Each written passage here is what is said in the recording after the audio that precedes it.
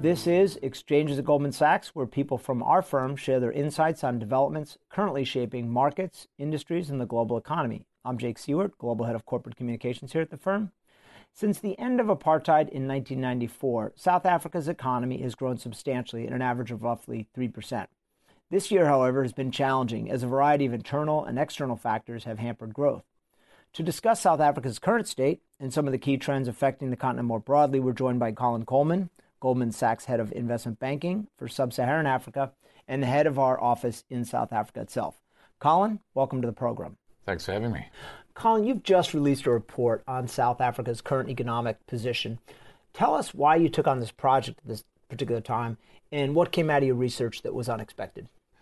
We took it on because clients are asking in the context of our growth rates in South Africa dropping on a 3-year trajectory to around 1.6% relative to double that for the last 20 years, whether we were slipping towards something more serious in terms of our fiscal balances. So we did some stress testing of South Africa to financial crisis conditions and discovered because of our deep financial market, our ability to absorb offshore selling, because of the deep liquid currency, and because of our low levels of foreign debt, that we're actually able to absorb financial crisis, obviously within limits, but this means that we have an ability to carry on growing, but we need to restore the growth rate back to our normative 3.2%, and frankly, to deal with unemployment in South Africa, which is extraordinarily high at around 25% broad unemployment, we actually have to get to more like 5% growth.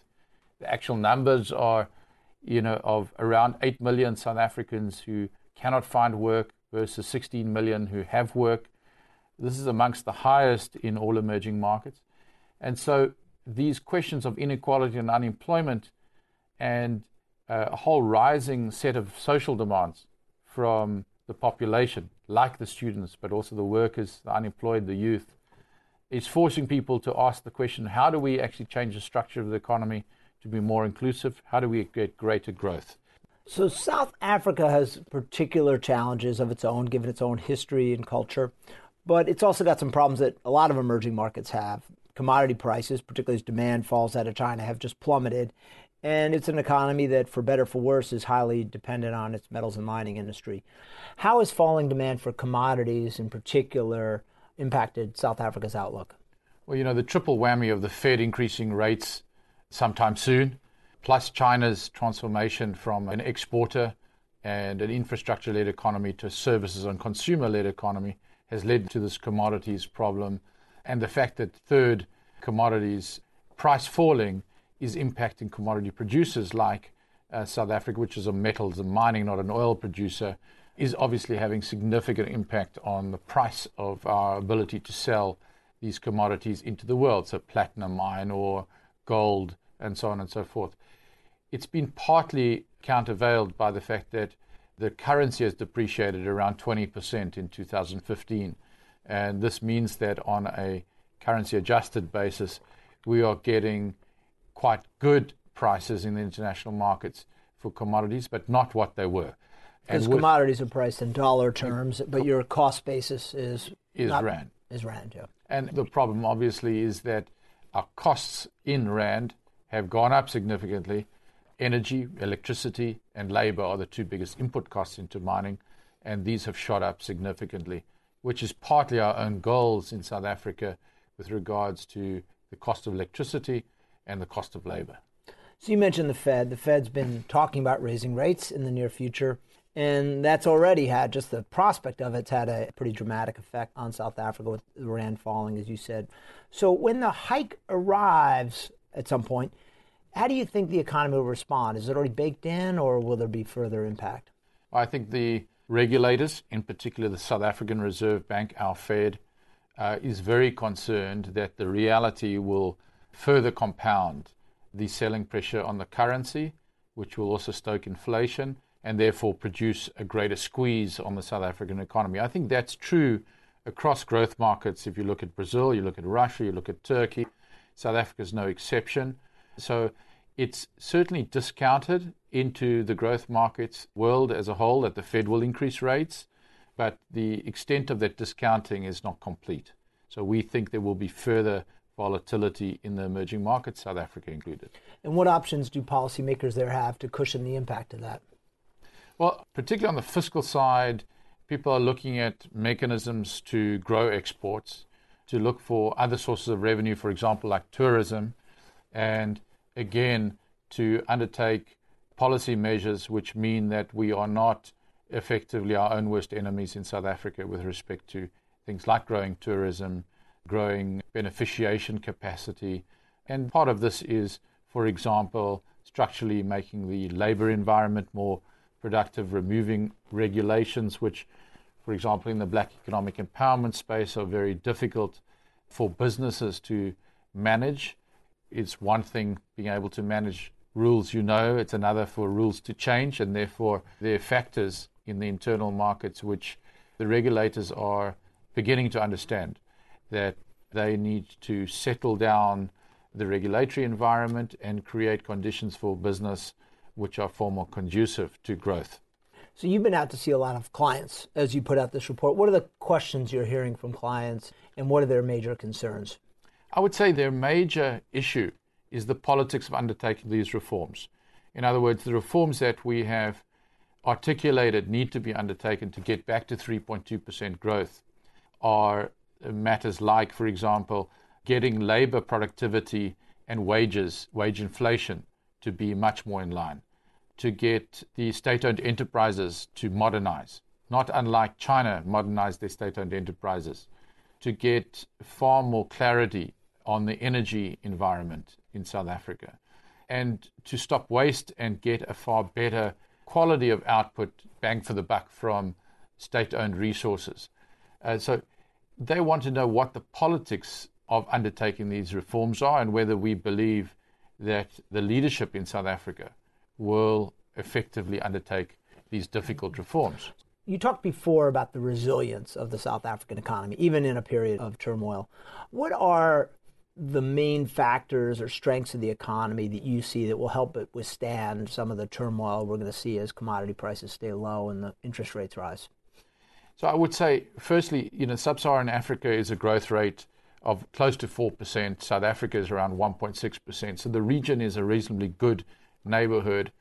We have, secondly, very strong corporates, extremely well-governed corporates that are participating in a very liquid stock market. And therefore, for investors, South Africa represents well-governed, well-controlled, highly compliant, well-managed entities that they can trade in and out of very well. And lastly, we have very transparent, well-governed financial institutions, in particular the Reserve Bank and the National Treasury is highly respected, much more so than many of the growth markets institutions. They're seen as transparent, reliable institutions that can manage the shocks in the economy well.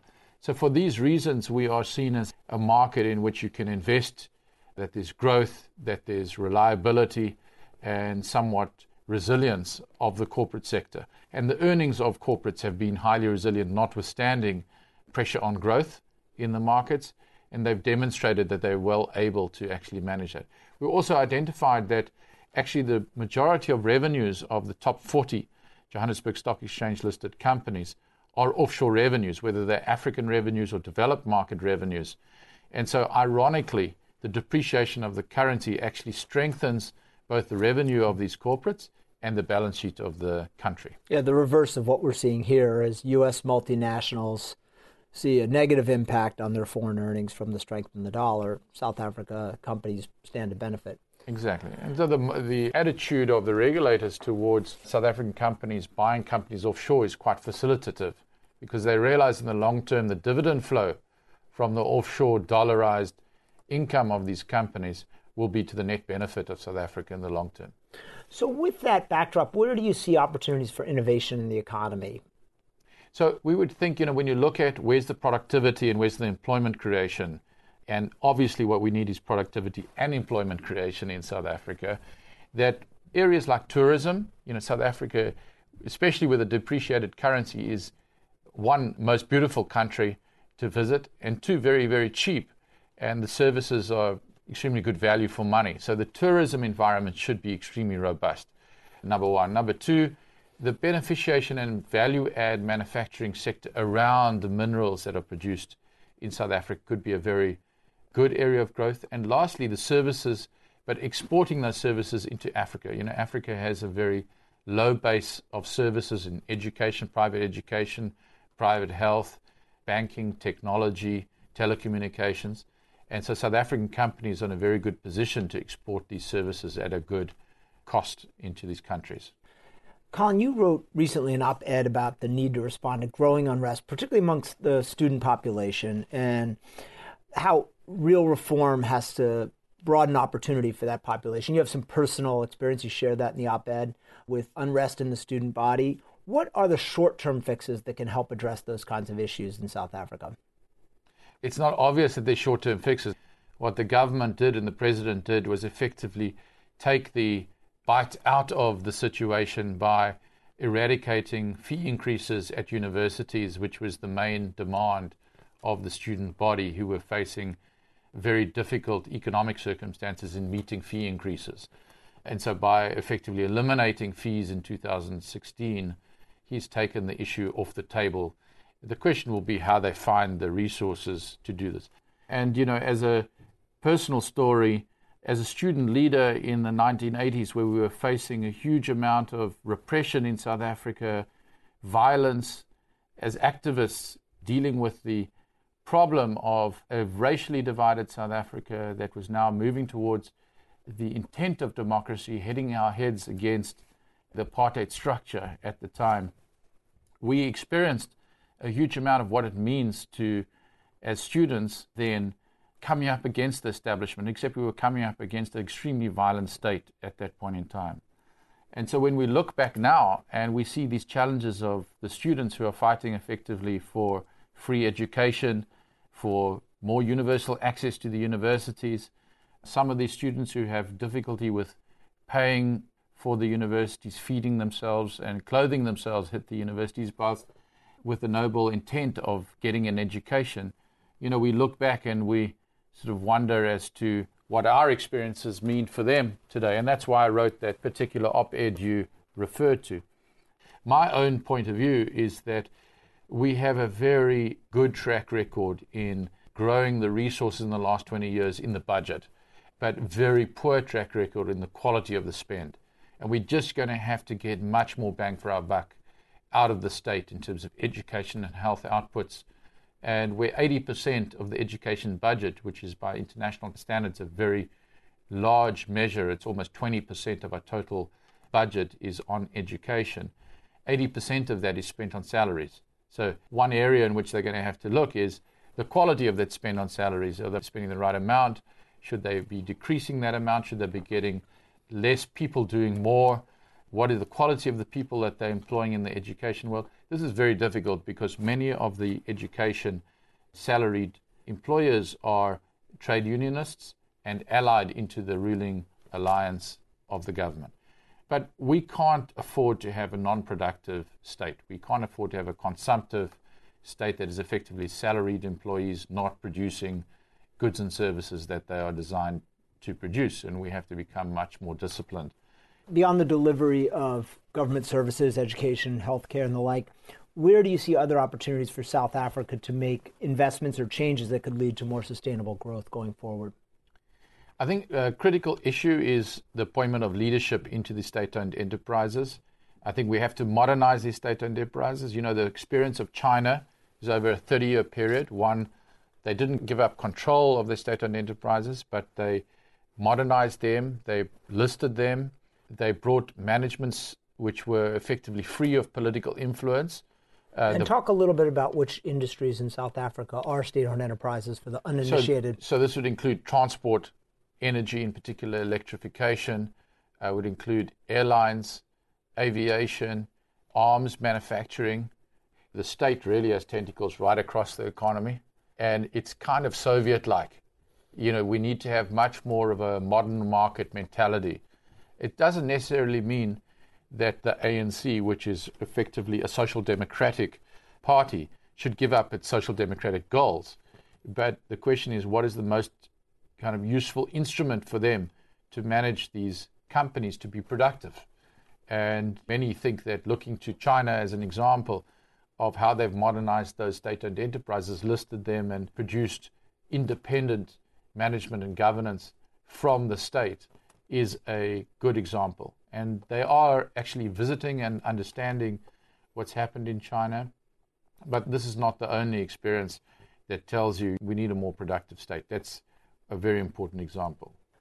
The biggest story affecting the continent right now is the low price of oil. South Africa, not so much, but a lot of the other big economies in the region very heavily dependent on oil export. What countries have been affected particularly hard, and how are they adjusting or coping? Well, the oil-producing nations, in particular Nigeria and Angola, which are the two large oil producers in sub-Saharan Africa, have been very hard hit. The experience of Angola is a particularly interesting one because they had just announced a budget at the end of 2014 based on an oil price that was looking more like $80 average into 2015 forecast. And that was when the oil price crashed within 2 weeks. They actually very quickly took the budget back to Parliament and revised it for a $50 oil price, and were very quick from a national treasury and a central bank point of view to cut the costs in the budget and budgeted a much more realistic budget. That was an indication of just how responsive actually they were to that situation. Nigeria's had a far more difficult time of it in terms of computing their reality for a $50 oil price instead of $100. And as a result, their growth rate has slipped to somewhere around 3.5%, which is roughly half where they were. And this is Africa's biggest economy with 170 million people. So they've had a much more difficult time dealing with the impacts of the oil price. People recently elected a new president in Nigeria. It was a milestone election for the country. This was the first time, really, that an incumbent president lost to a member of the opposition, and there was a smooth transition. So where does Nigeria stand relative to its peers in the region and among emerging markets more broadly? There's always been talk about Nigeria's promise, but is that promise realizable in the current environment? But I must say, we really shouldn't underestimate just how important that election was. That President Buhari took over from President Jonathan Goodluck in a very peaceful election. I was in Nigeria 3 weeks before. There were many business people that were highly concerned, actually planned not to be in the country at the time of the elections, which demonstrated to me their own fears in regards to their personal safety, the safety of their families. But the election went extremely smoothly. And Nigeria really needs to fulfill its long-range promise. Its long-range promise is effectively, if you look at Africa, Egypt, which obviously has its Arab Spring moment and is recovering from that, Nigeria, post the election of a new president, and South Africa coming off 20 good years, entering currently into a slow moment. If those three economies were to combine in much more robust activity, we would see an Africa growing at a much faster rate and really fulfilling its promise. But those three economies, I would say, are the ones to watch. If in combination they do well, Africa will find a good path forward. If each on their own do poorly, it's going to be a tougher road. How are some of the other countries adopting to a world where growth is sort of shifted down in the emerging markets and more of the global growth is coming out of the developed world? So I think that the impact of China in Africa is quite significant. And now this is both a positive and a negative, because as China slows, obviously it does have an impact on people who are relying more on China. But China's long-range intent remains extremely strong. So growing at 6.8%, China at a $10.5 trillion economy is still adding very significant GDP, even on a slower basis, to the world. And Africa is very engaged. Whether it's Ethiopia, where I've been recently and met with the Prime Minister, or Nigeria itself, or Angola, where there are 300,000 Chinese living, there's a very significant impact. So I would say China is a net positive for the African environment, particularly with regards to building infrastructure. The other area that's quite interesting is Europe has obviously snapped back quite significantly. Which has been historically Africa's trading partner. It's been a very strong trading partner. Obviously, as Europe has snapped back to close to 2% growth rates now, hopefully that will be a net positive for these African countries. The story of Africa is really of rising demographics, the provision of services to those who have very little starting to take effect, most dramatically in the telecommunications and IT space, internet, payment technology, so on and so forth, and increasingly consumer activity. So a version of the China story, away a little bit from, in Africa's case, a commodity, volatile economy, and more towards one that's more focused on providing services for the domestic market. If you thought of China 30 years ago, it's probably not too far from Africa as a whole. China is one country. Africa has over 1 billion people. It has an economy around $2 trillion of GDP, but it's relatively early stage in terms of its modernization. But growing at sort of 4% growth rates per annum over time, this is going to be a big story, big growth story, consumer, natural resources, and services. So let's talk about the future a little more broadly. The next 5 or 10 years, how do you see the countries we've talked about today evolving, and are they on the right path over time, despite the current turmoil, to be on a path of more stable growth? How do you view the continent as a whole 5 to 10 years out? I'm a believer in Africa. I guess my career has been tilted towards Africa's growth, and ultimately I believe that will be proven up. The fundamentals, demographics of Africa are so strong that services are required, financial services, telecommunication services, infrastructure, commodities, consumer behavior. All of this for that 1 billion population has a long road to run. And we have very good companies servicing it out of South Africa. You've got very strong interest from Brazil, from India, from China. And you've got strong indigenous reforms happening in these countries. So for all of those reasons, there's some fundamental belts and braces reinforcing good growth. But as I said earlier, I think that the individual countries, at the end of the day, whether it's Angola, Nigeria, Kenya, South Africa, Ethiopia, they need the individual leaders to take command and to really grip the situation. And we need accountability in these countries, and we need the end to corruption in many of these countries, and we need good governance, and we need professional administrations. I think the most significant question for Africa is whether it's got the institutional capacity to implement and execute. You used those words earlier today, and I think that can be true across Africa. And if we get the right young people, many of the young people coming out of the schools like Harvard and Yale and Wharton, when you visit those schools, they're full of African young people who are learning the skills. If we get them applying those skills back home, there's a great promise of that implementation and execution improving, and that'll go a long way. Thank you, Colin. We'll end on that note. That concludes this episode of Exchanges at Goldman Sachs. I'm Jake Siewert. Thanks for listening.